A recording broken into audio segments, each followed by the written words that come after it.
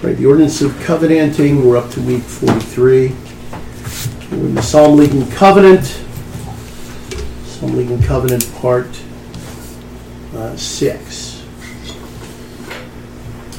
The fourth term of communion, that public social covenanting is an ordinance of God, obligatory on churches and nations under the New Testament, that the National Covenant and the Solemn League are an exemplification of this divine institution, and that these deeds are of continued obligation upon the moral person. So we're up to the 5th article, and we're going to be talking a lot about the end of that's contemplated in covenant, in the idea of covenanting, and in covenant, in taking and renewing of covenants, and that is a big part of this is to establish peace. Right? There's peace between the parties in covenant, and so it shouldn't be too hard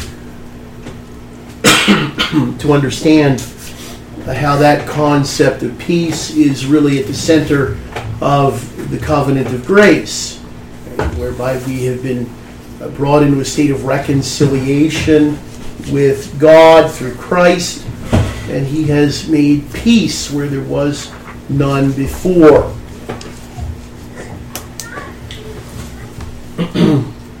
So we're going to be looking at the 5th article, which has to do with the happiness of the kingdoms. The kingdoms are talking about, in particular, England, Scotland, and Ireland. We will be looking more closely at that when we move into the idea of covenant renovation. And we're going to be talking about, at some point here, descending obligations of these covenants. And so when we talk about England, Scotland, and Ireland, we are really talking about every nation and every country, every kingdom that has at any time been in a state of organic union of some sort or other with Britain since that time. Those nations all have that same covenant obligation, and this is going to be something we'll trace out in a bit more detail. But I'll say it now, and I'll say it later when we talk about this proposition. Broadly speaking,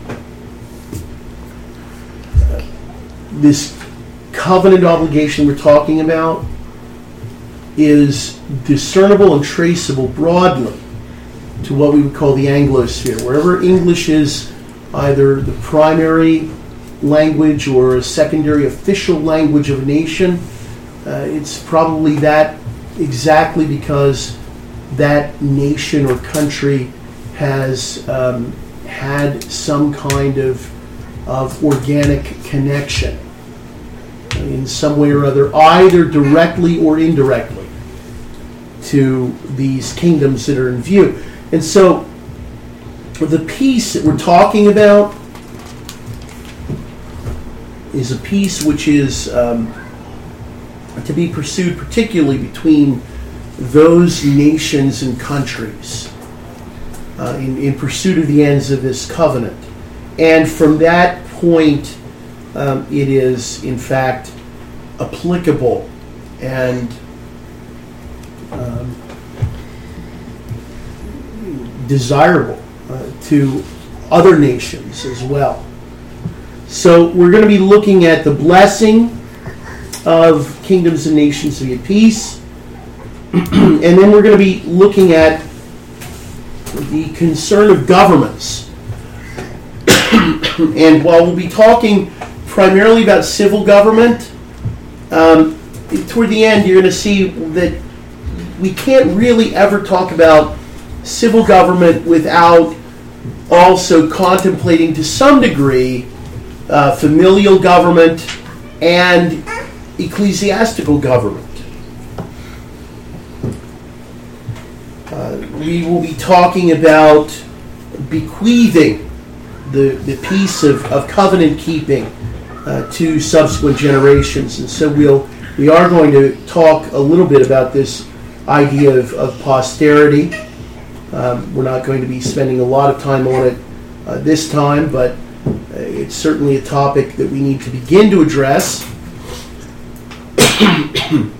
And then we're going to come back and sort of circle around to what do we do with those who are opponents? How should we deal with people who are set in opposition to this kind of covenant uniformity? And so we need to have a sense of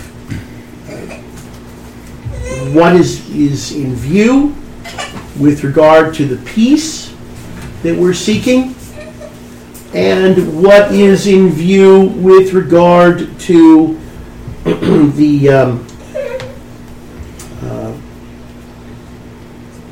the prospect of maintaining that covenant in the face of people who, for whatever reason, show themselves to be willful opposers. And how should we approach that kind of resistance? Right? And the peace of a society, we're going to see, is a very broad construct. It takes in a lot of things, and so we're going to be looking at it primarily with an eye to the notion of justice, because in the civil realm, the primary concern in civil society is to have ordered freedom, and ordered freedom is something which can only be had when there is genuine justice. Right? When all of the things, the components of the society, are given their just exercise of freedom without infringing on the freedom of others. And so that's when that occurs at a maximal level, you have maximal societal peace. And that flows from really a covenanted uniformity in religion. So we'll look at that. All right, let me read the fifth article. Article 5 of the Solemn League and Covenant. And whereas the happiness of a blessed peace between these kingdoms, denied in former times to our progenitors, is by the good providence of God granted unto us, and hath been lately concluded and settled by both parliaments, we shall each one of us, according to our place and interest, endeavor that we may remain conjoined in a firm peace and union to all posterity, and justice may be done upon the willful opposers thereof in a manner expressed in the precedent article. So we can see that we're going to be circling around again to that question of what do we do with covenant opposers, right? Which is where most criticism against the Solemn League has been leveled at this idea of seeing that justice would be done on willful opposers of that covenanted uniformity. All right, question 1. Is it a great blessing for diverse kingdoms and nations to be at peace? This shouldn't be too hard to conceive, but the answer is yes. We're going to look at Isaiah 2:4. Isaiah 2, verse 4. And he shall judge among the nations, and shall rebuke many people, and they shall beat their swords into plowshares, and their spears into pruning hooks. Nation shall not lift up sword against nation, neither shall they learn war anymore. So, we're going to come back in a couple of minutes and look at the broader context of these verses, or this verse.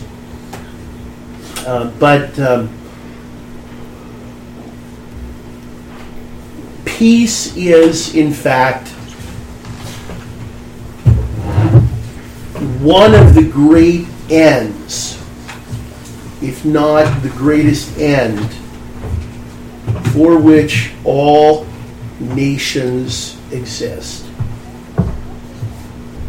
Peace is something which is desirable for the native populations of these nations. Peace is desirable for not only nations which are in close proximity to one another, but even their neighboring nations have they have an interest in the peace of their neighbors. They generally, when you have two powers or two nations in conflict, usually it doesn't stop there. Other nations tend to get drawn into that. And so peace is something which is a great blessing. And to the extent that it is,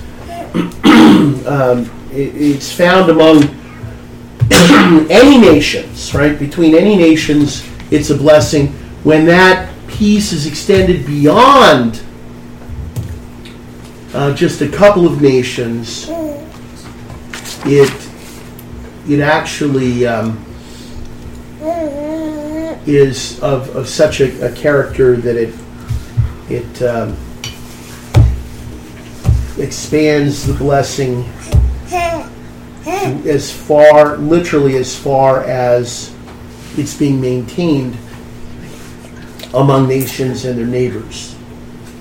So peace, being the fruit of kingdoms and nations, establishing the true religion and liberties of the subjects, which is something we've already talked about a bit in the Psalm League, constitutes a crowning blessing upon such as achieve it. Look at Jeremiah 34, 4-8. Jeremiah 34, verses 4 through 8. Yet hear the word of the Lord, O Zedekiah, king of Judah. Thus saith the Lord of thee, Thou shalt not die by the sword, but thou shalt die in peace, and with the burnings of thy father, the former kings which were before thee. So shall they burn odors for thee, and they will lament thee, saying, Ah, Lord, for I have pronounced the word, saith the Lord. Then Jeremiah the prophet spake all these things unto Zedekiah king of Judah in Jerusalem. When the king of Babylon's army fought against Jerusalem and against all the cities of Judah that were left, against Lachish and against Azekah, for these defenced cities remained of the cities of Judah.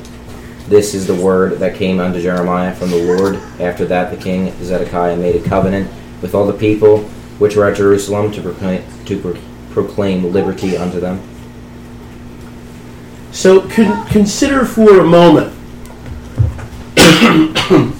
prior to the New Testament era, Israel is the only nation that has a true religion. Israel is the only nation that has a proper view of the true liberties of the subjects, which is why, parenthetically, why the Mosaic polity is, in fact, something worthy of study by Gentile nations, because it does give, in terms of general equity principles, it does give us a good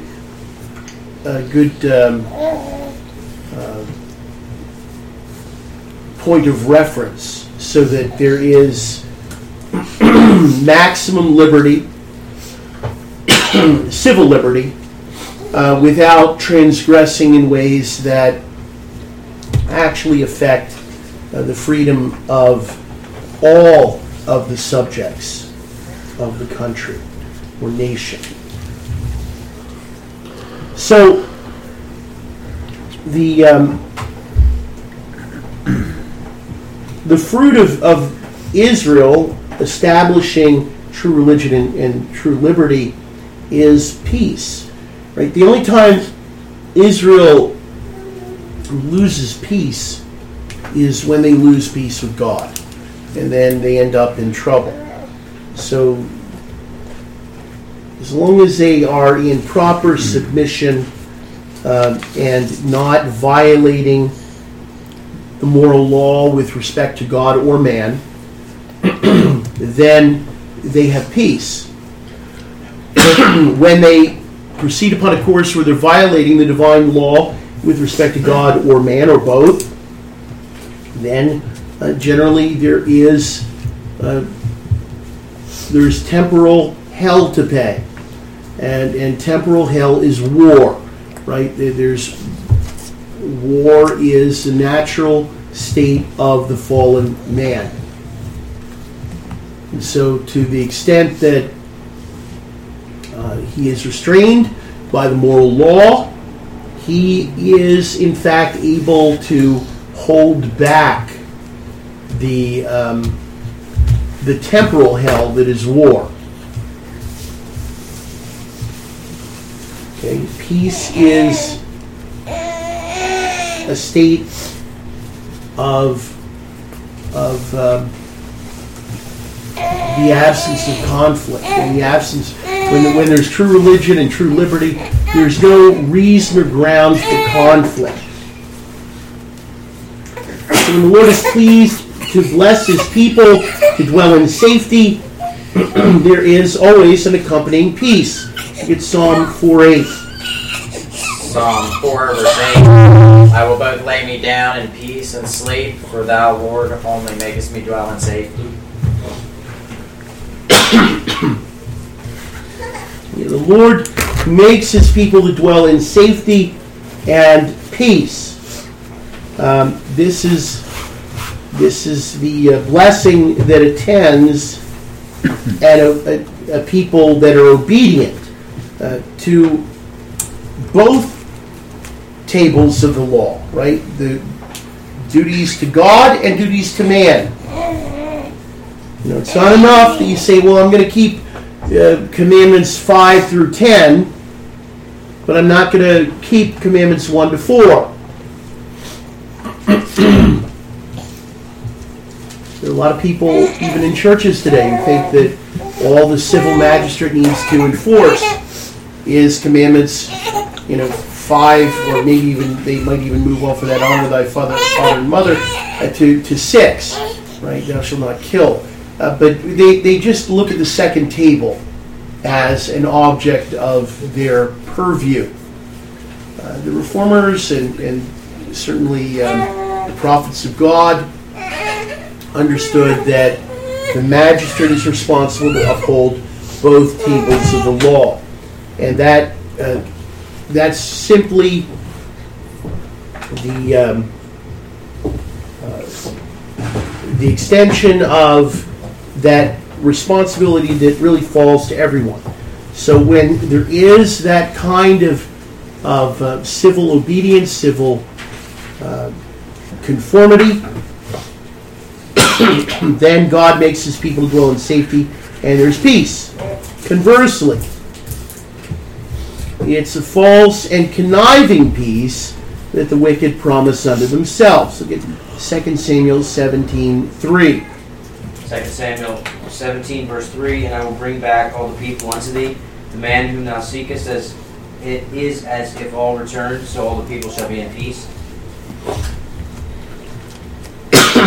Yeah, that was really the promise of the false and conniving peace, right? A peace. What mankind, fallen men, want is they want peace without God, peace without obedience to the moral law, peace with decadence and an allowance for every kind of wickedness. It's really a conniving at peace. It's a false peace that that's being promised, right? There is a silence of the grave. And so what they're doing is they're seeking peace through wicked promises. And the end of all of that is war, right? Destruction, anything but peace or safety. And we see that in the treaties that so often men enter into, where there's no consideration, there's certainly no fear of God, and there's not even a regard for moral duties to one another. And so, 20 years after the declaration of peace at Versailles for World War I, we have World War II begin. Because it was a false peace. It was promised on humanistic grounds, but they were grounds that were staked out apart from the true God, apart from the true religion, apart from true liberties, which should have been guaranteed for all of the subjects. The fact is, there's no peace for the wicked, but only the curse of God. In Isaiah 48:22 and John 3:36. Isaiah 48, verse 22. There is no peace, saith the Lord, unto the wicked. John 3, verse 36. He that believeth on the Son hath everlasting life, and he that believeth not the Son shall not see life, but the wrath of God abideth on him. Yeah, so, interestingly enough, 20 verses after probably the most popular and most quoted verse from the Bible, John 3:16, is this assurance that if you don't believe in Jesus, the wrath of God abides on you. In other words, you're in a state of wrath and enmity with God. And so you can't expect there to be peace, because the Bible says there's no peace for the wicked. The wicked have not peace. And they can't have peace because they're striving with their Maker. They're constantly arguing with God. They're not in submission to God's rule and reign. They argue about everything. Everything is an imposition from their point of view. They refuse to submit to the order that God is imposing on them. And so there's not going to be a lasting peace where there isn't a lasting regard for true religion and the true liberties of man. James McKinney, who was one of the Reformed Presbyterian fathers in the United States, when he came over from Ireland, he had been caught in the crossfire between the papists and the deists. And he preached a series of sermons called The Rights of God and Man, where he asserts against the deists the rights of God, and against the papists the rights of man.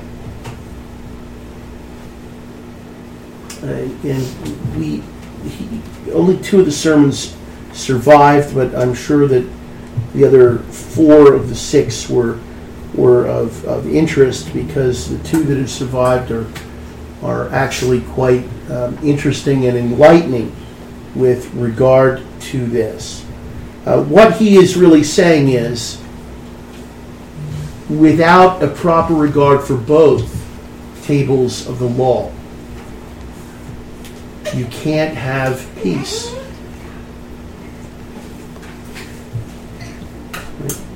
The idea that we can have peace as the humanists and I guess now the transhumanists, their idea that we can have peace without God, without a regard for the first table of the law, that's a pipe dream. We have to have regard, first of all, for the rights of God, and the idea that we can have peace without a proper regard for the true liberties of men, as Romanism trampled the rights of men during the Middle Ages in Europe.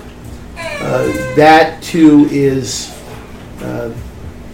contrary to the doctrine which alone brings true peace, and that is when we have a submission to God and our duties to God and our duties to man, all in submission to God, because God is the one who commanded this. So, what they're doing in this article of the Solemn League, what they're doing is they're anticipating the millennium. Right? Peace is the promise which belongs to those nations which submit themselves to the reign of Christ, and it will be the hallmark feature of the millennium. So we're going to look again at Isaiah 2:4, but this time in context. I want to look at verses 2 through 5. Isaiah 2:2-5. Isaiah 2, verses 2-5. And it shall come to pass in the last days that the mountain of the Lord's house shall be established in the top of the mountains, and shall be exalted above the hills, and all nations shall flow unto it. And many people shall go and say, Come ye, and let us go up to the mountain of the Lord, to the house of the God of Jacob, and he will teach us of his ways, and we will walk in his paths. For out of Zion shall go forth the law, and the word of the Lord from Jerusalem. And he shall judge among the nations, and shall rebuke many people, and they shall beat their swords into plowshares, and their spears into pruning hooks. Nation shall not lift up sword against nation, neither shall they learn war any more. O house of Jacob, come ye, and let us walk in the light of the Lord. So Isaiah really, when he talks about this, he's talking about that period that we would call the millennium, when the nations are no longer in a state of rebellion. They're no longer being deceived by the devil, but they are, in fact, covenanting and in covenant with the true God. What is going on then in this article is this anticipation. They're anticipating. And I think I pointed out there was a bit of speculation that perhaps they were reaching the end of the apostasy at that time, that maybe they were about to turn the corner, maybe this covenant between England, Scotland, and Ireland would be taken up by Holland, and then after Holland, maybe some of the other Protestant countries, and that might even lead to worldwide submission of the nations to Christ. So there was some of that kind of thinking, and you see it, at least in part, in there's a sermon I think I've referenced that George Gillespie preached at the time of the Westminster Assembly before either the House of Lords or the House of Commons, dealing with a passage from Ezekiel where he more than a little hints at this idea. So we know that they were, at least some of the Westminster divines, which would mean some of the Puritans who are taking this covenant, are thinking this is possible. Again, whatever is promised to occur during the millennium, if we look at a description of the millennial church, that's already, in a sense, prescriptive for the church at any point anyway. All right? We should be endeavoring to achieve that anyway. So what they're doing, whether they thought that it was going to happen then or was yet sometime in the more distant future, what they're doing with this covenant is imagining the church and nation as it should be, and by covenant, they're trying to approach that should, what it should be. Right? They're not asking what is. They're asking what it should be. And by doing that, they actually achieved a lot of reform. It was only for a time, because the time obviously was not yet. But nonetheless, they've because they acted in this fashion, they did a lot to give us insight, understanding, and direction as we look forward to that time. Now, if peace is such a great blessing for the diverse kingdoms and nations, question 2, should it be a concern of governments to establish peace? And the answer is yes. We're going to begin looking at Jeremiah 29:7. Jeremiah 29, verse 7. And seek the peace of the city whither I have caused you to be carried away captives, and pray unto the Lord for it, for in the peace thereof shall ye have peace. So when God is remanding Israel to captivity, He tells them, seek the peace. Seek the peace of the capturing nation, right, or empire. Why? Because in the peace of your conquerors, even in this situation, you're going to have peace. Right? So that tells us, if we argue from an extreme case, right? By the way, this is the only time that I'm aware of in the Bible where God actually tells them to sit down and shut up in a case of captivity. Usually they're not bound to this, and this is a different situation and a unique one. Normally they're not bounded in that way, but God tells them in this particular instance not to rebel against what might be tyranny, and that tells us that that's not a general duty. It was a particular and peculiar duty. But what we can derive from it here is this, that the object of civil government actually is peace. Because God isn't commanding them to pray for something unlawful or ungodly or immoral with respect to this situation, nor is He praying for them to remain in some sort of state of turmoil as a result of being placed in this captivity. He's telling them to pray for peace, because it's a civil duty of all men, especially those professing the true religion, to seek peace with others as far as the interest of truth and true religion permit. So look at Romans 12:18. Romans 12:18, if it be possible, as much as lieth in you, live peaceably with all men. So it's a foundational duty, civil duty,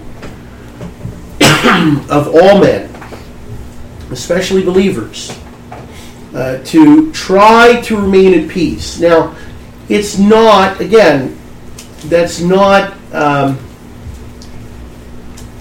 something which we're told is the only thing that we should seek, right? In other words, we're not, generally, we're not to seek peace at the expense of truth. But we should be seeking peace in the truth, or as far as it's consistent with the truth. Why? Because no matter what situation we find ourselves in that peace we will find peace. It's not to say that they will find peace, the unbelievers, because there's no peace for them. Right? But it is possible to find some peace even in that kind of situation.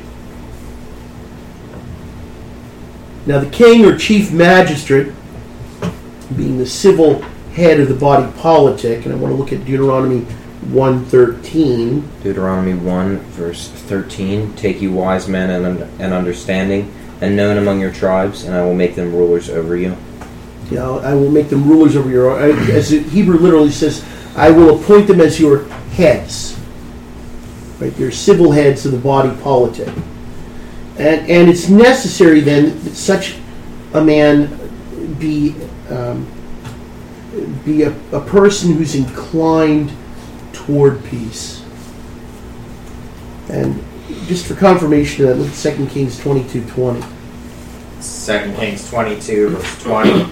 Behold, therefore, I will gather thee unto thy fathers, and thou shalt be gathered into thy grave in peace, and thine eyes shall not see all the evil which I will bring upon this place. And they brought the king word again. Yeah, generally speaking, in the Bible, the people who are heading up empires they're like ravenous beasts. Right? They're not men of peace. They are people who are seeking war. They're interested in conquest, but the Bible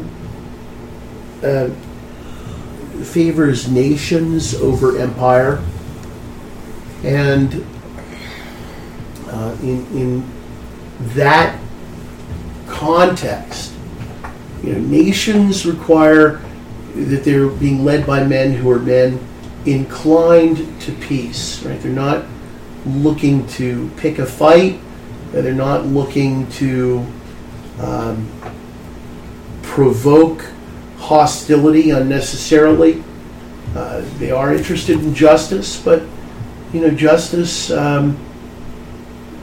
justice has to be administered in such a manner as it is conducive to peace as much as possible as well. Right? As much as possible, we have to live at peace with all men. Sometimes there are injustices between nations, and war is necessary. We do have a just war theory in Christianity, but generally we should view war as a last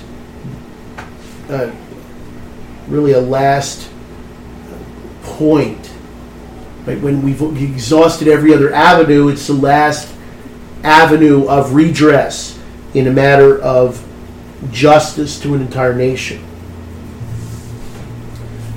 Generally, we should not be the aggressors or in any way trying to provoke that. And so, as civil heads of the body politic, we want people inclined toward peace.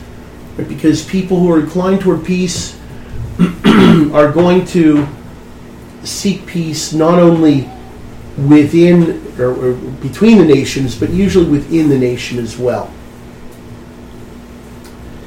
It's by their providence that justice is established and evil is scattered. Look at Proverbs 20, verse 8.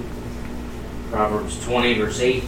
A king that sitteth in the throne of judgment scattereth away all evil with his eyes.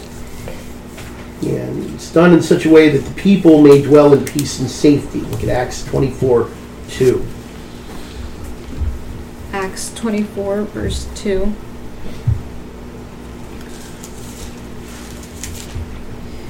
And when he was called forth, Tertullus began to accuse him, saying, Seeing that by thee we enjoy great quietness, and that very worthy deeds are done unto this nation by thy providence.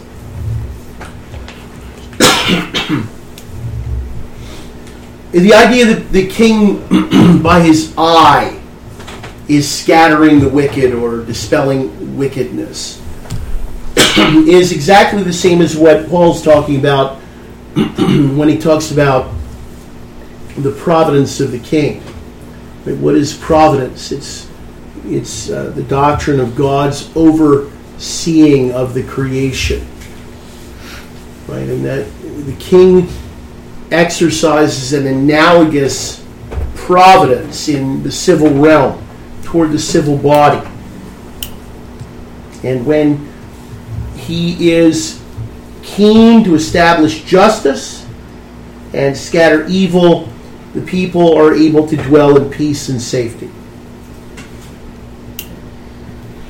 And so the only way he's going to do that is if he is a man who's interested in peace. Now, in a civil sense, right, peace is the proper end of justice. And there was a time when people were marching for civil rights in this country, and one of the chants was to the effect that there will be no peace without justice. Without getting into the merits, the particular merits of the people who were chanting that, the fact is that that statement is actually true. Right? The problem is we need to define justice in terms of what God has said and not what men in their sinful passions want. But justice, the administration of justice, inevitably does lead to peace, because the establishment of justice is something which every human being knows deep down inside is justice when it is in fact meted out. That's why there are cases, where you have somebody engaged in some sort of extreme violent behavior, and let's say the police, move in and just shoot the person. Very seldom is there a huge outcry, even from the more extreme elements, left or right in the country. There's usually not a huge outcry. There may be some cranks here and there trying to stir things up that will gravitate toward that, but most people in that situation, they can perceive that there was actually some just administration of justice in that event, right? And we have examples of this in a number of different ways. When Pearl Harbor was bombed, people in this country immediately, and this is without getting into all of the back channels and manipulations behind everything that went on, but the popular perception, this is the kind of thing that elicits a sense of justice. Now, yes, can we manipulate the sentiments of mass populations? Yes, we can, and they do that. But that's not justice. But people do have an innate sense of justice, as long as you don't manipulate it, right? So you see something like that, and you say, well, that now, we weren't the provocateurs, at least that's what people in this country thought at the time. We weren't the provocateurs, and therefore it's a just cause to go to war.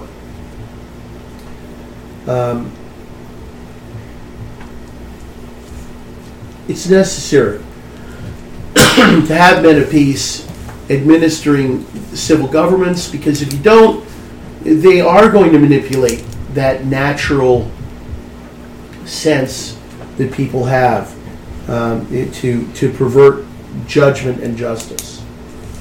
But when there is someone, a good king, right, they're going to scatter evil, and they're going to establish justice. And it's one thing, really. Likewise, we understand the peace of the Lord's people is bound up with the peace of those governments under which they find themselves. 1 Timothy 2, 1-4.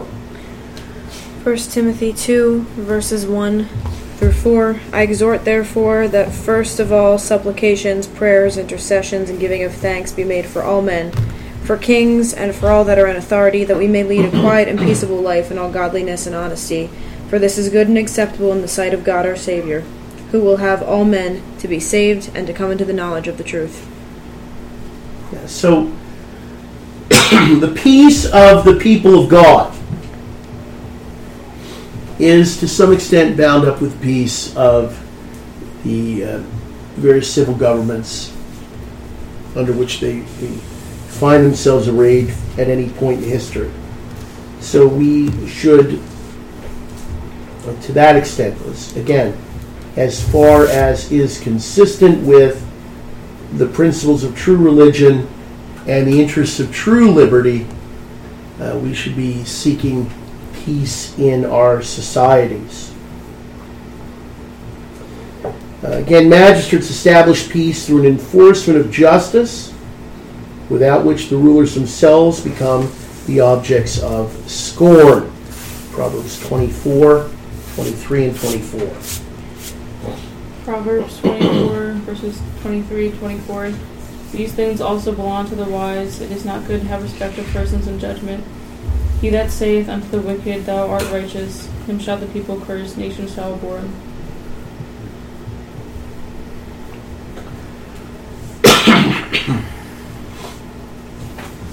It's the chief duty of the civil magistrate to establish justice. When justice has respect to persons rather than principles, what they manage to establish is injustice. All right? There's a reason why throughout Israel, and I think we looked at this last time, God commands that there be one law for the people who were natural born and for the stranger. Right? The stranger was, on the one hand, constrained by the same rules as the society through which he or she was journeying, on that pilgrimage of theirs. On the other hand, they were admitted to the same, to a practice of the same liberties, natural liberties, I should say, that were afforded to everyone else in that society. Now, I say natural liberties because there were things that they couldn't do. They couldn't own property. They couldn't. They didn't have a stake in certain things that were peculiar to people who were actually the citizens of Israel. Right? There were things they couldn't do. They wanted to become a citizen of Israel. One of the first things they had to do is become circumcised, adopt the religion, the true religion, and then assimilate. All right? So there were things that they couldn't do that were peculiar privileges. But as far as natural liberties, right, the right to not have your property that you actually did possess taken from you unlawfully, or to be remunerated for labor or goods sold and so on. Those kinds of things were protected. I mean, there wasn't one law for a Jew and another law for a Gentile. You know, the Jews weren't allowed to use a different scale, for example, in weighing out measures of commodities. They had to use the same scale for those who were Jews as those who were Gentiles. And so the magistrate is responsible. Justice, in that respect, means that you need to respect all natural civil liberties, okay, which are recognized within the nation. Now, they had certain laws. They had laws against blasphemy, and they didn't just apply to the Jews. If you came into Israel and you started blaspheming, you were going to be put to death. If you went into the open square to proselytize for false religion, you would be dealt with. You weren't simply allowed to go in and disregard the cultural, which were ultimately the cultural things are the civil outworkings of the religion of the people. You couldn't go in and undermine that without consequence. But as long as you were willing to abide by it, on the other hand, the kind of thing that was tolerated is you were allowed to worship idols in your own home, in your own dwelling. Couldn't take them into the public square, but they weren't forcing you to become a Jew. And in the public square, they were recognizing you had certain, as we might call them in the United States, inalienable rights. The problem is when you start to conflate the two, the inalienable civil liberties, which belong to all men, and national privileges, which pertain to people who are native born. Anyway, enforcement of justice demands a proper estimate of what is good and what is not good. Proverbs 18:5. Proverbs 18, verse 5, it is not good to accept the person of the wicked, to overthrow the righteous in judgment. Right, so it's not good when you allow person, particularly when the persons are wicked, when you allow their personality, when you have a regard for person rather than principles of what is right and just. That's not good. Enforcement of justice requires that you know what is good and that you enforce that, regardless of whether somebody, in this case, would have been a Jew or a Gentile. and that's in the Solemn League. That's what they're actually endeavoring to do. If you're a Protestant Christian coming to England, Scotland, or Ireland, you're probably going to find yourself in a pretty good way, right? You're not going to be kicking against the pricks. You're not really going to be concerned so much about national privilege, because they're not going to be doing something that you're going to find so distasteful that you feel the need to disrupt it, right? Because culturally you have a lot in common, even if you're not naturally born.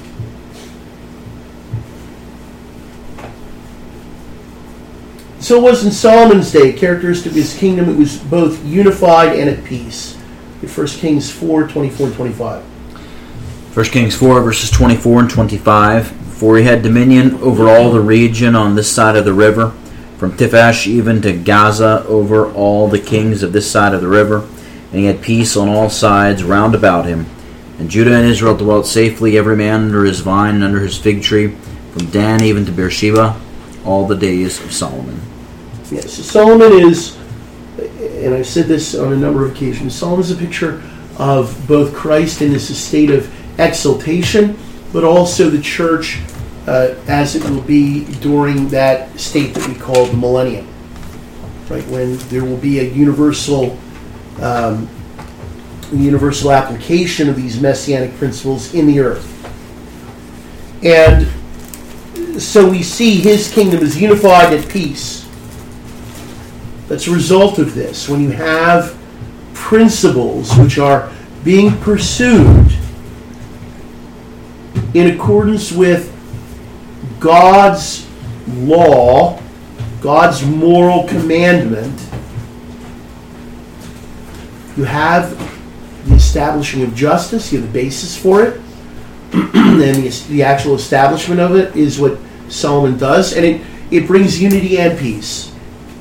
Is again, one thing about the moral law, though the wicked are suppressing the truth in unrighteousness, when the moral law drops the hammer on someone, deep down inside, no matter how much they've been suppressing the truth, deep down inside, people know they deserve exactly what they're getting. We don't ever, in this life, we don't ever really get what we deserve. Right? And you should be glad of that. What you deserve is always far worse than anything you ever get in this life, even if you're a pagan. Right? But in the life to come, everything will be settled, and for unbelievers, they're going to get everything they deserve. And for believers, thankfully, we're going to get nothing that we deserve, because that's what grace is, taking away what we deserve and giving us what Christ deserves. Right? So, anyway, from a civil point of view,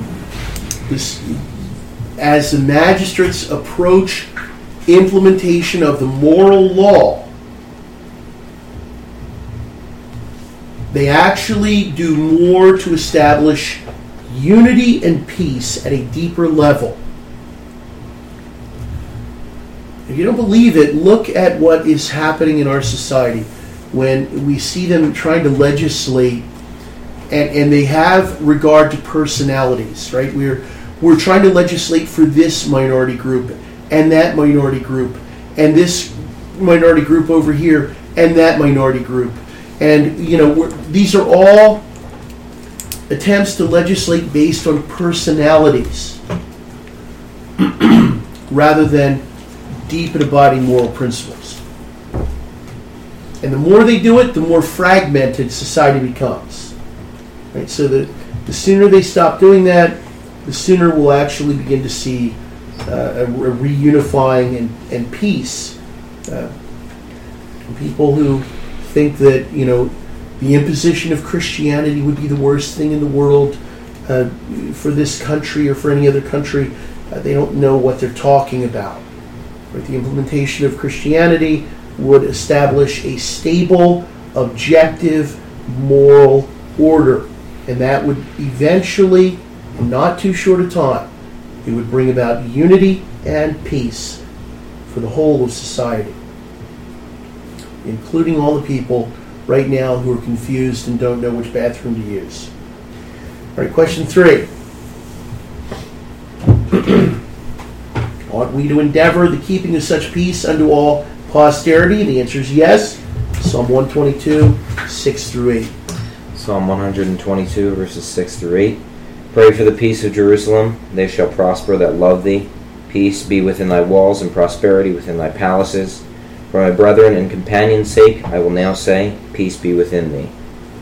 Peace, peace, peace. What is he praying for? Peace. Peace to himself and peace to posterity. Right? That's the best way to endeavor to keep peace unto all posterity, to see that the law of God is being kept. Right? And in order to do that, people need to have faith. Right. That for which we ought to pray, then, we ought also to endeavor to keep. Ephesians 4:3. Ephesians 4, verse 3, endeavoring to keep the unity of the Spirit in the bond of peace. Yeah, so we should be endeavoring for peace, which means in the civil realm we should be endeavoring for justice, which means we should be endeavoring to see the moral law in both tables, duties to God and duties to man. All 10 commandments that are a summary of the moral law, that all in toto is being enforced, and we should endeavor ourselves to keep that. Right? It is in a sense untoward for us to be pressing for peace when what we're doing is contrary to that. We should be endeavoring after that, and that means we should be endeavoring to render a proper obedience to the faith. Additionally, if it is the duty of good men to leave behind an inheritance for their children, look at Proverbs 13:22. Proverbs 13, verse 22, a good man leaveth an inheritance to his children's children, and the wealth of the sinner is laid up for the just. Which they yet maintain as theirs to give or withhold by title. Matthew 7, 9 to 11. Matthew 7, verses 9 through 11. Or what man is there of you, whom if his son ask bread, will he give him a stone? Or if he ask a fish, will he give him a serpent? If ye then, being evil, know how to give good gifts unto your children, how much more shall your Father which is in heaven give good things to them that ask him? And how much more are they obliged to keep such a peace unto posterity, which they possess not as property, but by right? We're going to look at Psalm 48, 11 through 14 here. Psalm 48, verses 11 through 14. Let Mount Zion rejoice, let the daughters of Judah be glad because of thy judgments. Walk about Zion and go round about her, tell the towers thereof. Mark ye well her bulwarks, consider her palaces, that ye might tell it to the generation following. For this God is our God forever and ever. He will be our guide even unto death. Yeah, so, what we have in the way of goods, that is property. What we have in the way of peace, that's more than property. That's something that believers have by right, and we have a right to peace.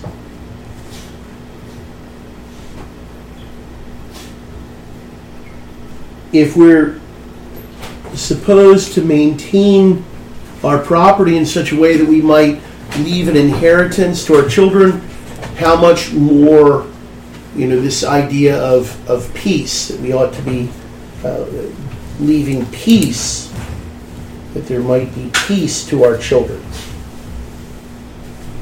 Thus, fathers may dispose of the inheritance of their children because that inheritance belongs to the father as well as to the son.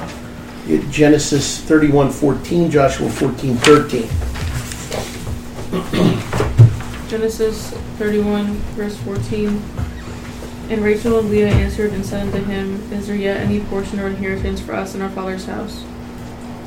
Joshua 14, verse 13. And Joshua blessed him and gave unto Caleb the son of Jephunneh Hebron for an inheritance. Yeah, so the father has a right to dispose of property as well as to give it to his son, because he has a right in that property. He has a prior right. Right? There's a reason why there's a descending this idea of a descent of property. Right? The first right of property is in the father and then in the son. When it comes to property, the father has a first right of disposal. The father has a first right as far as disposing, who will inherit and who will not, to some degree. Now, there are biblical parameters there as well.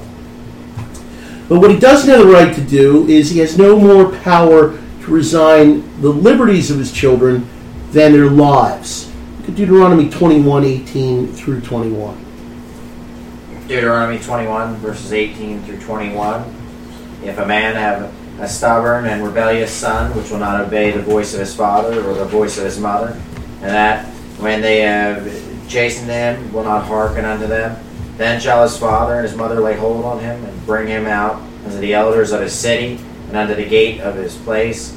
And they shall say unto the elders of his city, This our son is stubborn and rebellious, he will not obey our voice. He is a glutton and a drunkard, and all the men of his city shall stone him with stones, that he die. So shall thou put away evil from among you, and all Israel shall hear and fear. Yeah, so, while parents, particularly fathers, have a prior right in property, when it comes to matters of liberty, natural civil liberties, just like life itself, they don't have authority over that. The magistrate does in criminal cases, but it does not pertain to the father to exercise himself in that way, right? As far as restraining or detracting from a natural liberty, he can remove privileges which pertain to the family, privileges which pertain to inheritance, but he can't take away either civil rights or life. Doesn't have that authority. And if he doesn't have that authority, the argument here is this: how much more is he responsible, the father, to see that the son is put in a possession of those natural civil liberties, if you will, that he possessed, right? That they're not restricted in the next generation. In other words, that there is peace being transmitted. There's actual justice. Right? A prior generation does not have the right to restrict or tie the hands of subsequent generations in matters of natural liberty.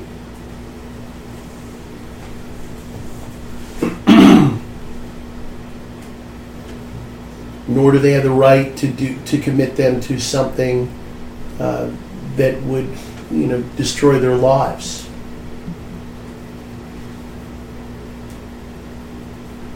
Right, so this is exactly why you need to have just and righteous men who are ruling over all things. Because if the people who are ruling are not just and right in themselves, they're not going to be concerned that there is a transmission of these liberties. And they're certainly not going to be concerned about true religion. Of course, when there's no concern for true religion, you can always guarantee that concern and regard for true civil liberties will not be upheld very long. Okay? It just can't happen. It won't happen. Because when people don't fear God, they very seldom will fear doing right to their fellow man. Okay? It's just part of fallen human nature. So, one of the most effective ways of endeavoring that this peace be maintained is instructing the posterity in the ways of the Lord. Look at Isaiah 54:13. Isaiah 54, verse 13. And all thy children shall be taught of the Lord, and great shall be the peace of thy children. Yeah, peace is transmitted, first of all, through knowledge of true religion. Remember, cultures arise from the religion of the people. But if you have cultures which are clashing with natural morality, you're not going to be able to establish justice. And if a civil magistrate can't establish justice, it's impossible to maintain peace. You can't have peace without justice. And you can't have justice. A society won't stand for the imposition of the moral law of God if the culture, which is shaped by their religion, won't bear it. And so a culture that is cast off the restraint of the first table of the moral law, their duty to God, will not for long bear the burden of that second table of the law, their duty to man. So the best way to see that there will be peace in succeeding generations is to make sure that posterity is instructed in the principles of true religion. As we noted before, this entails a careful instruction in these covenants and to cause the children to make conscience thereof. Look at Deuteronomy 6, 6, and 7. Deuteronomy 6, verses 6 and 7. And these words which I command thee this day shall be in thine heart, and thou shalt teach them diligently unto thy children, and shalt talk of them when thou sittest in thine house, and when thou walkest by the way, and when thou liest down, and when thou risest up. Yeah, so I said we're going to start touching on this issue of descending obligations of covenants. The fact that the Bible is again and again telling us, and is actually quite adamant about this point of instructing children, and that children would obey. That principle of instruction and obedience to that instruction is a principle which is pointing to a descending obligation. There's a general descending obligation to the true religion. Covenanting is simply the voluntary assumption of that descending obligation.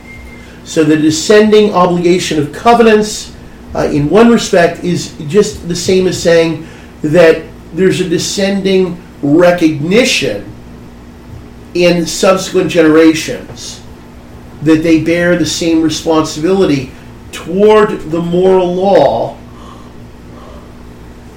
as did their forefathers.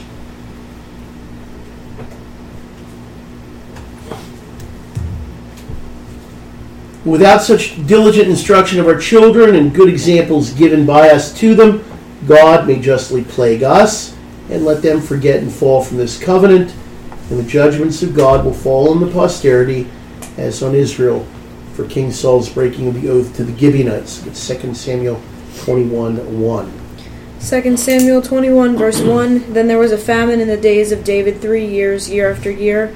And David inquired of the Lord, and the Lord answered, It is for Saul and for his bloody house, because he slew the Gibeonites.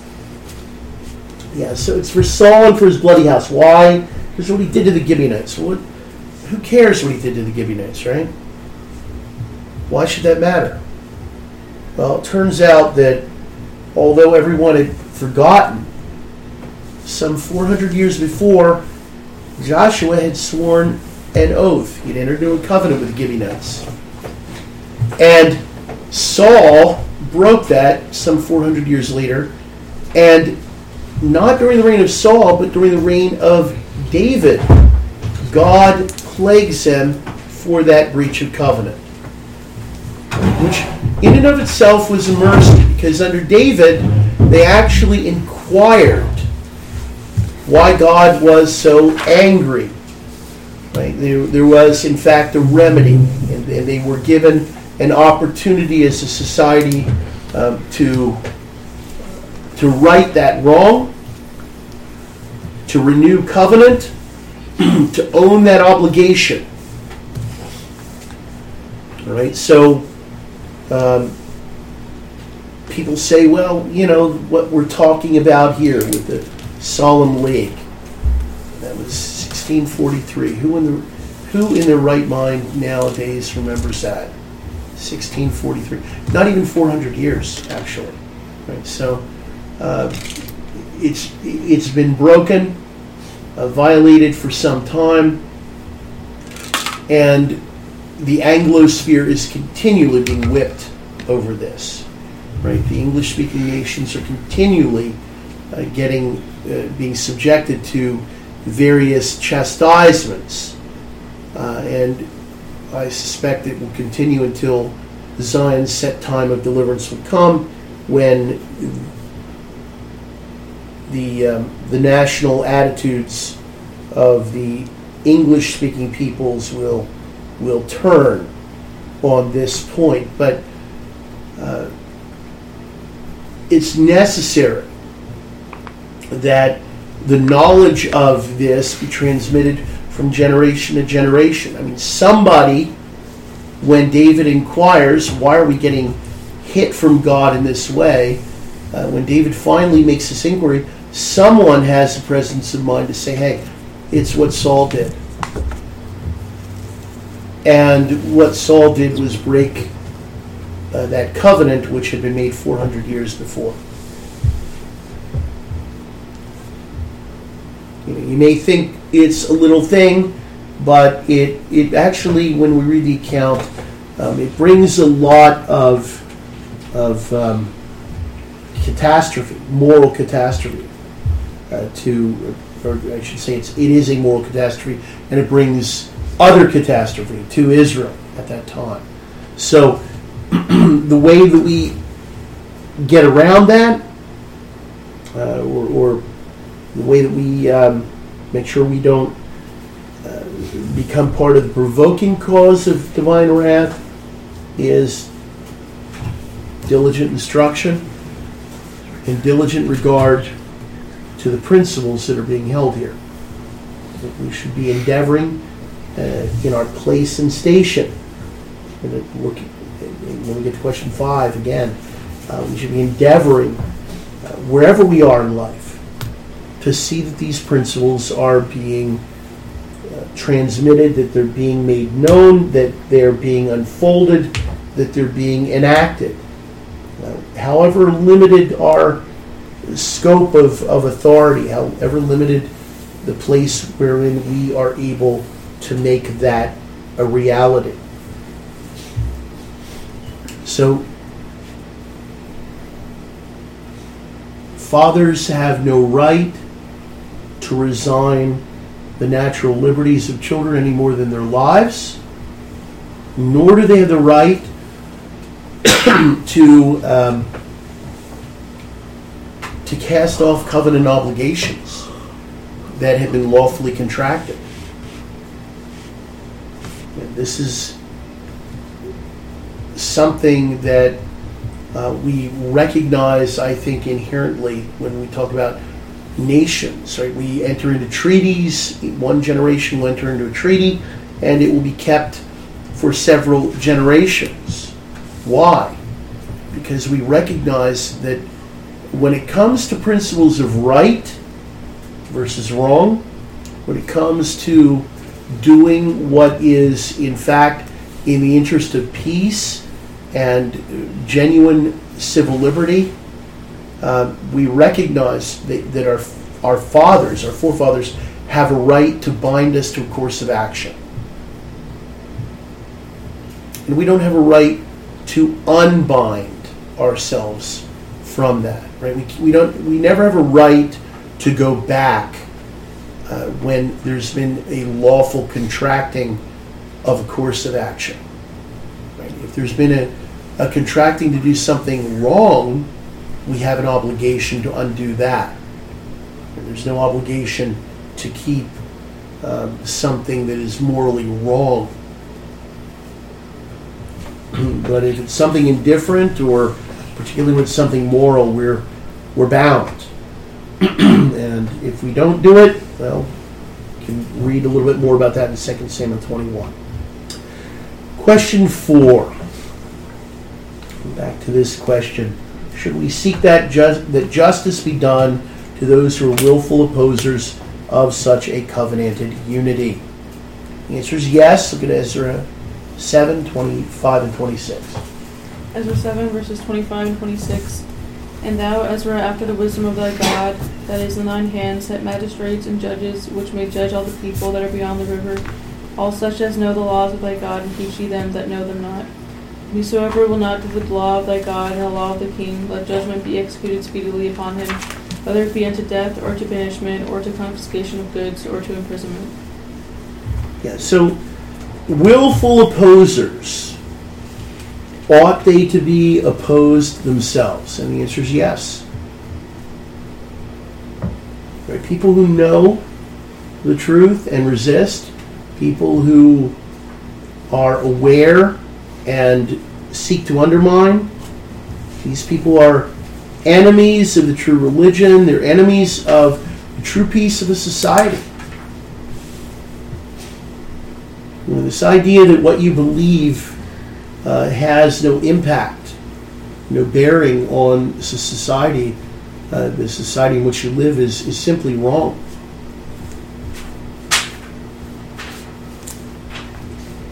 The execution of justice is a matter of great rejoicing for a righteous people, but the slackness in punishing evildoers harms the morale of God's people. Look at Proverbs 29:2. Proverbs 29, verse 2. When the righteous are in authority, the people rejoice, but when the wicked beareth rule, the people mourn. Yeah, there's a rejoicing. Why is there rejoicing? Well, again, what is the effect of the establishing of justice? Peace. You instill unity in society.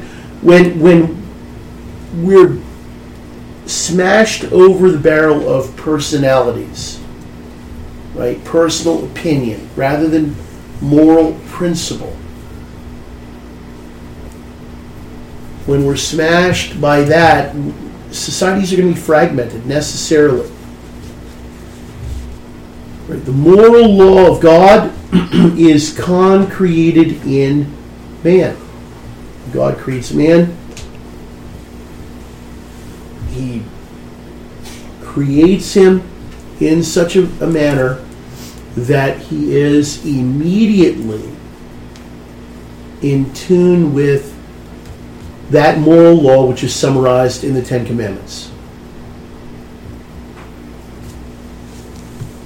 Now, I said this before. What that means is all men by nature know that there is a God. Right? They don't know by nature who the God is. And you need special revelation for that now, particularly with the fall. That question has been confused. All men know that God ought to be worshipped as he commands. How that is, again, they need special revelation. It's no longer as apparent as it might have been in a world without sin. All men know by nature that they ought to reverence the true God.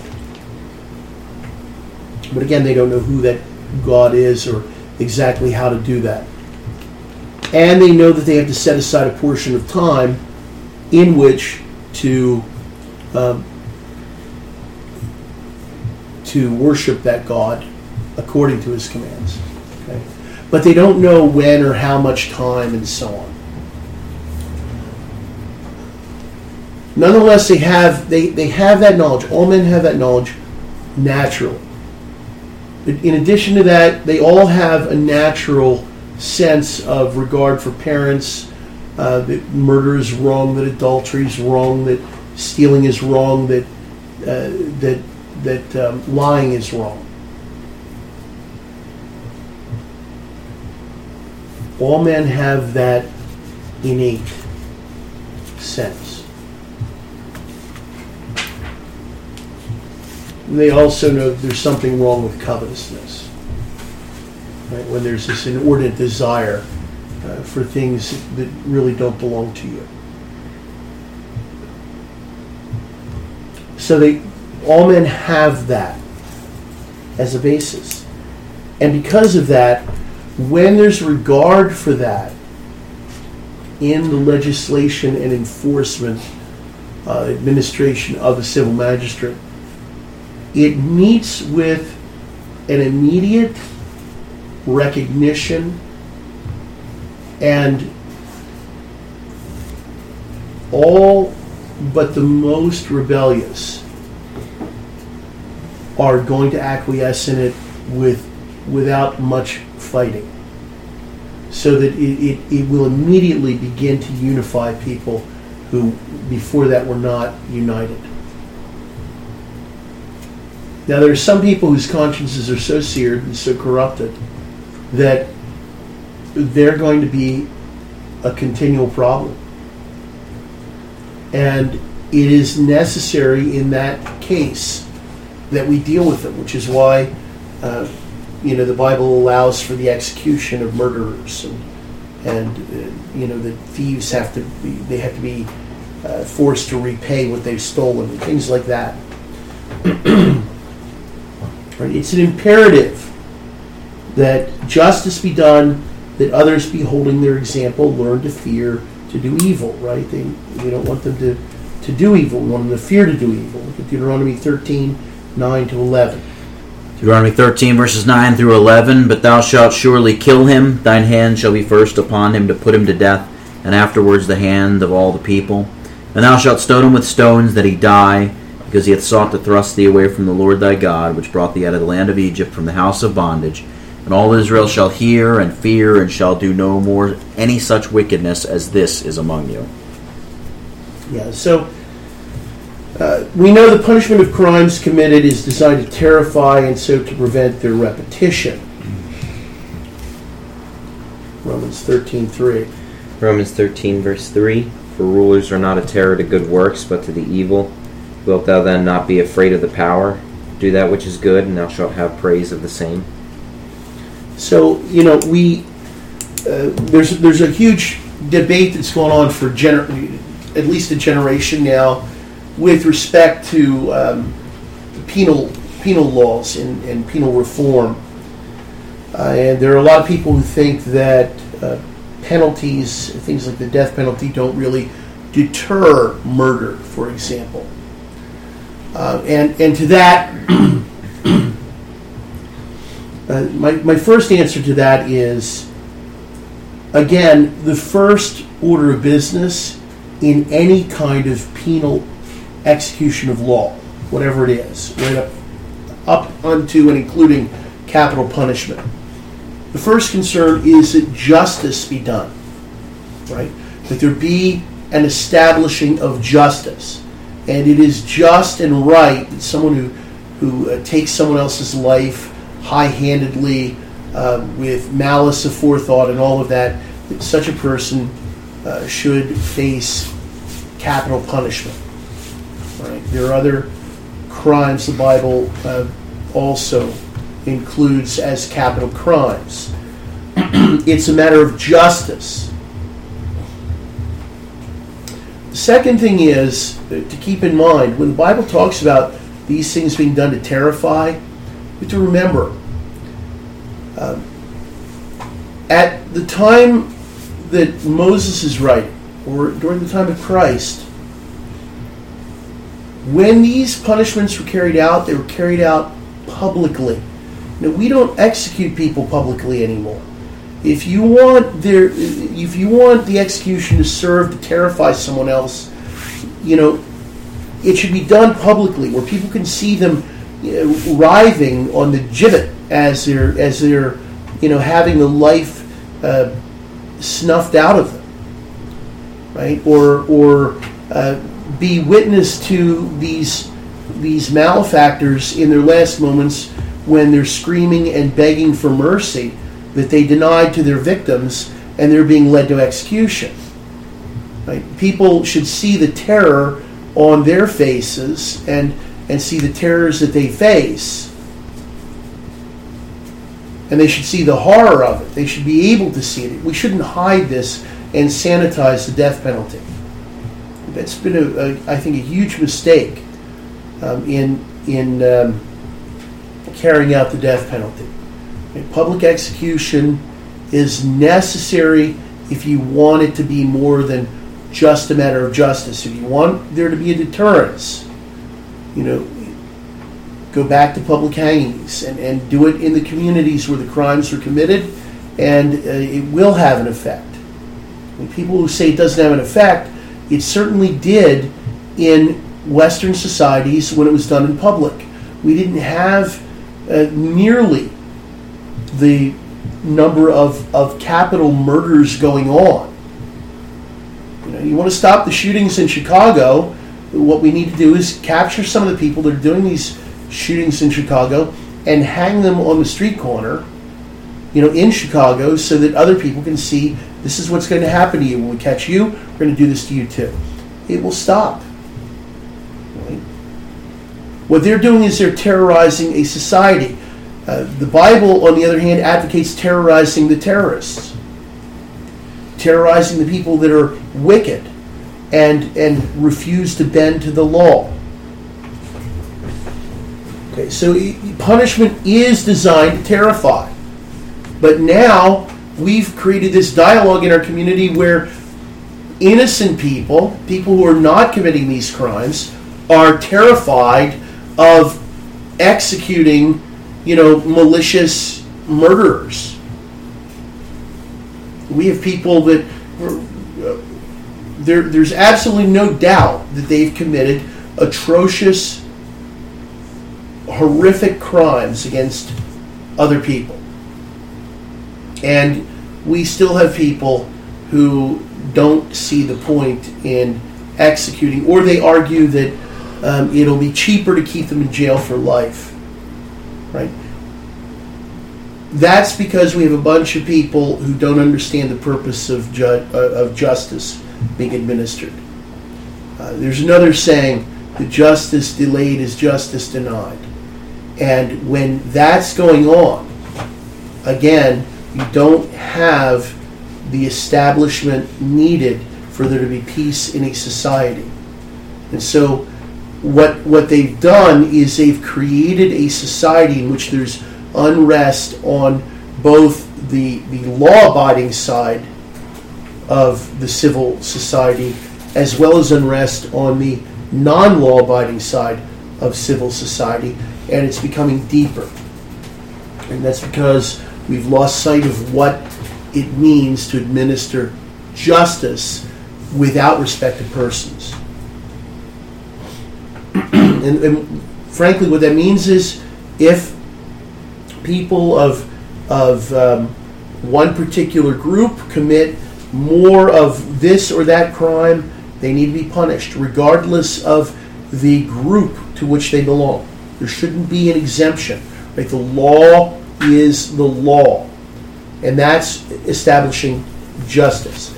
If that were to be done, people would begin to have more respect for the law. Right now, respect for the law is eroding because it's been made to serve personal interest rather than principal interest. And the only way you're going to reestablish it is by reestablishing a rooting in natural principles of morality. All right, when those who are exalted to places of trust and power, instead of putting the laws in execution against vice and injustice and punishing the wicked according to their merits, patronize and protect them, give them countenance and support their reputation by their own example, then wickedness proliferates, and the wicked swarm in all places and go up and down, seeking to deceive, debauch, and destroy others. Look at Psalm 12:8. Psalm 12, verse 8. The wicked walk on every side when the vilest men are exalted. And we know that they're neither afraid nor ashamed to discover themselves. They declare their sin as Sodom, and there's none to check or control them. Isaiah 3:9. Isaiah 3, verse 9. They show their countenance to witness against them, and they declare their sin as Sodom. They hide it not. Woe unto their soul, for they have rewarded evil unto themselves. What they've done, when the civil magistrate, who is the head of the body politic, when the civil magistrate refuses to administer justice, they're denying peace to the society, safety to the society, and they're promoting discord, right? But they're also promoting every kind of moral depravity. And they show themselves to be entirely unconcerned with the very thing for which they're appointed. Right? They're appointed in order to take hold of and constrain men to do that which is right and just.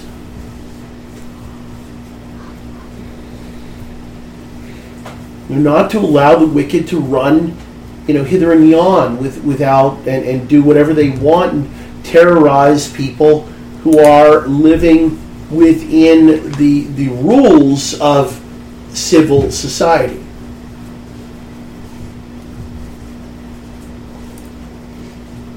So when we refuse to do that, when magistrates refuse to do that, so far from being legislating, and people say all the time, oh, you can't legislate morality. Sure you can. They do it all the time.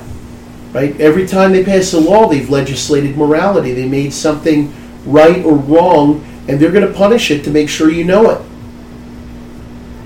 That's all they're doing. They're legislating morality. That's what the law does. It legislates morality. Right? Which is why you have to begin with that moral law summarized in the Ten Commandments. Because every other take on morality is going to be a take that has been shaped by personalities and the corruption, the natural corruption of men's hearts. And you won't have the establishing of justice. Right? When they refuse to establish the natural moral law, what they are establishing is immorality. To the degree and in every case where they refuse to enforce that moral law. And that goes for when they refuse to enforce proper penalties, right? I mean, when you say, well, we outlawed murder, but we're not going to execute murderers, you've legislated for murder. All right, the last question, question 5. Should we thus endeavor according to our places and interests? The answer is yes. Deuteronomy 29, 9 through 11. Deuteronomy 29, verses 9 through 11. Keep therefore the words of this covenant and do them, that ye may prosper in all that ye do. Ye stand this day, all of you, before the Lord your God, your captains of your tribes, your elders and your officers, with all the men of Israel, your little ones, your wives, and thy stranger that is in thy camp, from the hewer of thy wood unto the drawer of thy water. When Moses is giving a list of all the people who are taken in, he doesn't single out, for example, only the elders, the civil elders, the magistrates, or the leaders in the church, but he really sets forth everybody. Because, and this is something in Article 5, the 5th article here, that is very apparent. It's the responsibility of everyone in a society to keep covenant, right? To endeavor to see that principles are put into effect. This is why we have to deal with criminals, because criminals, people who publicly offend against these things, are undermining, as much as in them lies, they're undermining the possibility of a society keeping these observances, right? Following after justice in the civil realm, following after the principles of true religion in the church, and so on. Right? They're trying to undermine it. And so while we're not kicking in people's doors, and we shouldn't be kicking in people's doors to see if they have an idol inside, the fact is, if you're an idolater, unless you are walking circumspectly publicly, you're probably going to slip up. Right? That's not my fault. That's your problem. It doesn't become a societal problem until it becomes a problem in public. Okay? So we're not looking to deal with that then. Then you start to move into that realm of what we call willful opposers.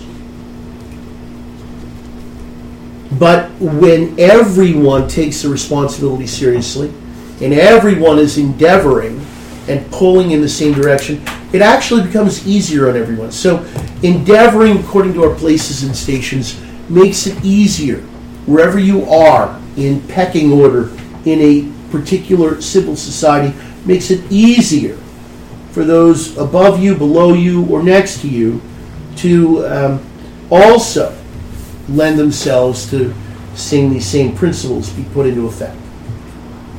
All right, it's incumbent that upon each person to endeavor the maintenance of the cause of God's truth in accordance both with his station or place and interest in the matters contemplated. 1 Peter 2:14.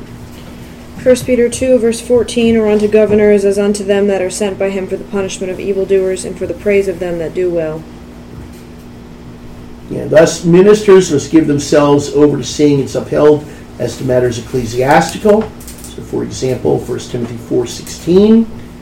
1 Timothy 4, verse 16, take heed unto thyself and unto the doctrine. Continue in them, for in doing this thou shalt both save thyself and them that hear thee. Magistrate says to matters civil. So, for example, Titus 3:1. Titus 3, verse 1.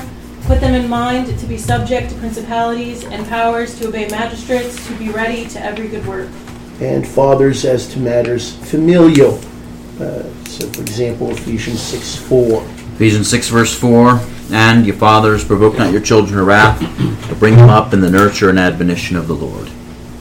So, when we say according to places and interests, we're talking not only about you as an individual, but I think we have to consider everyone also occupies a peculiar station and relation within the society.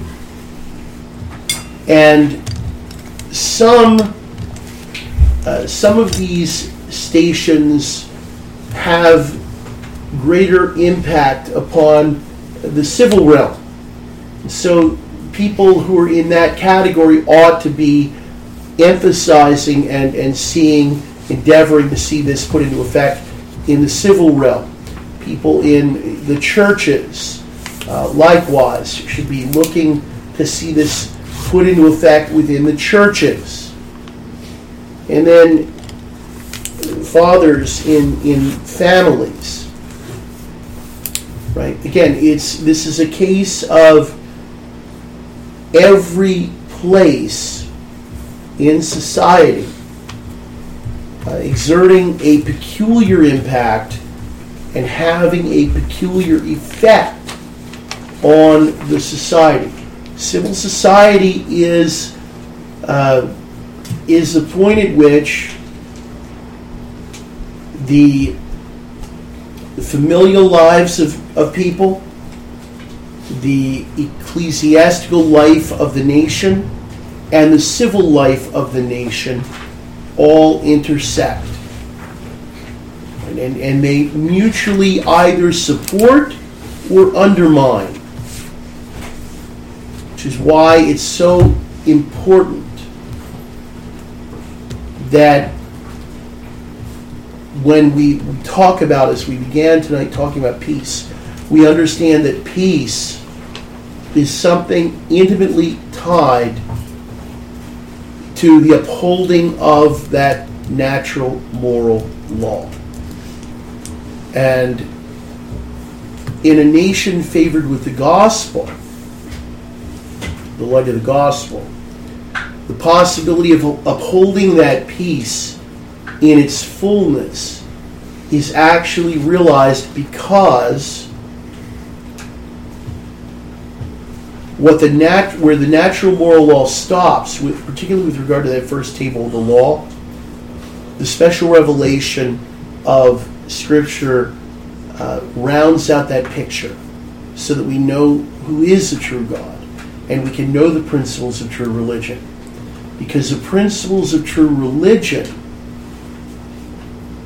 are those religious principles which shape a people to be better able in the civil realm to keep that moral law. We're better able to keep it when we are, in fact, instructed by the special revelation, and when we recognize our dependence upon Christ in all of that. So, next time we will be looking at the 6th article, and we've got a couple more weeks in the Solemn League, and then we'll start looking at the idea of descending obligations and covenant renewal.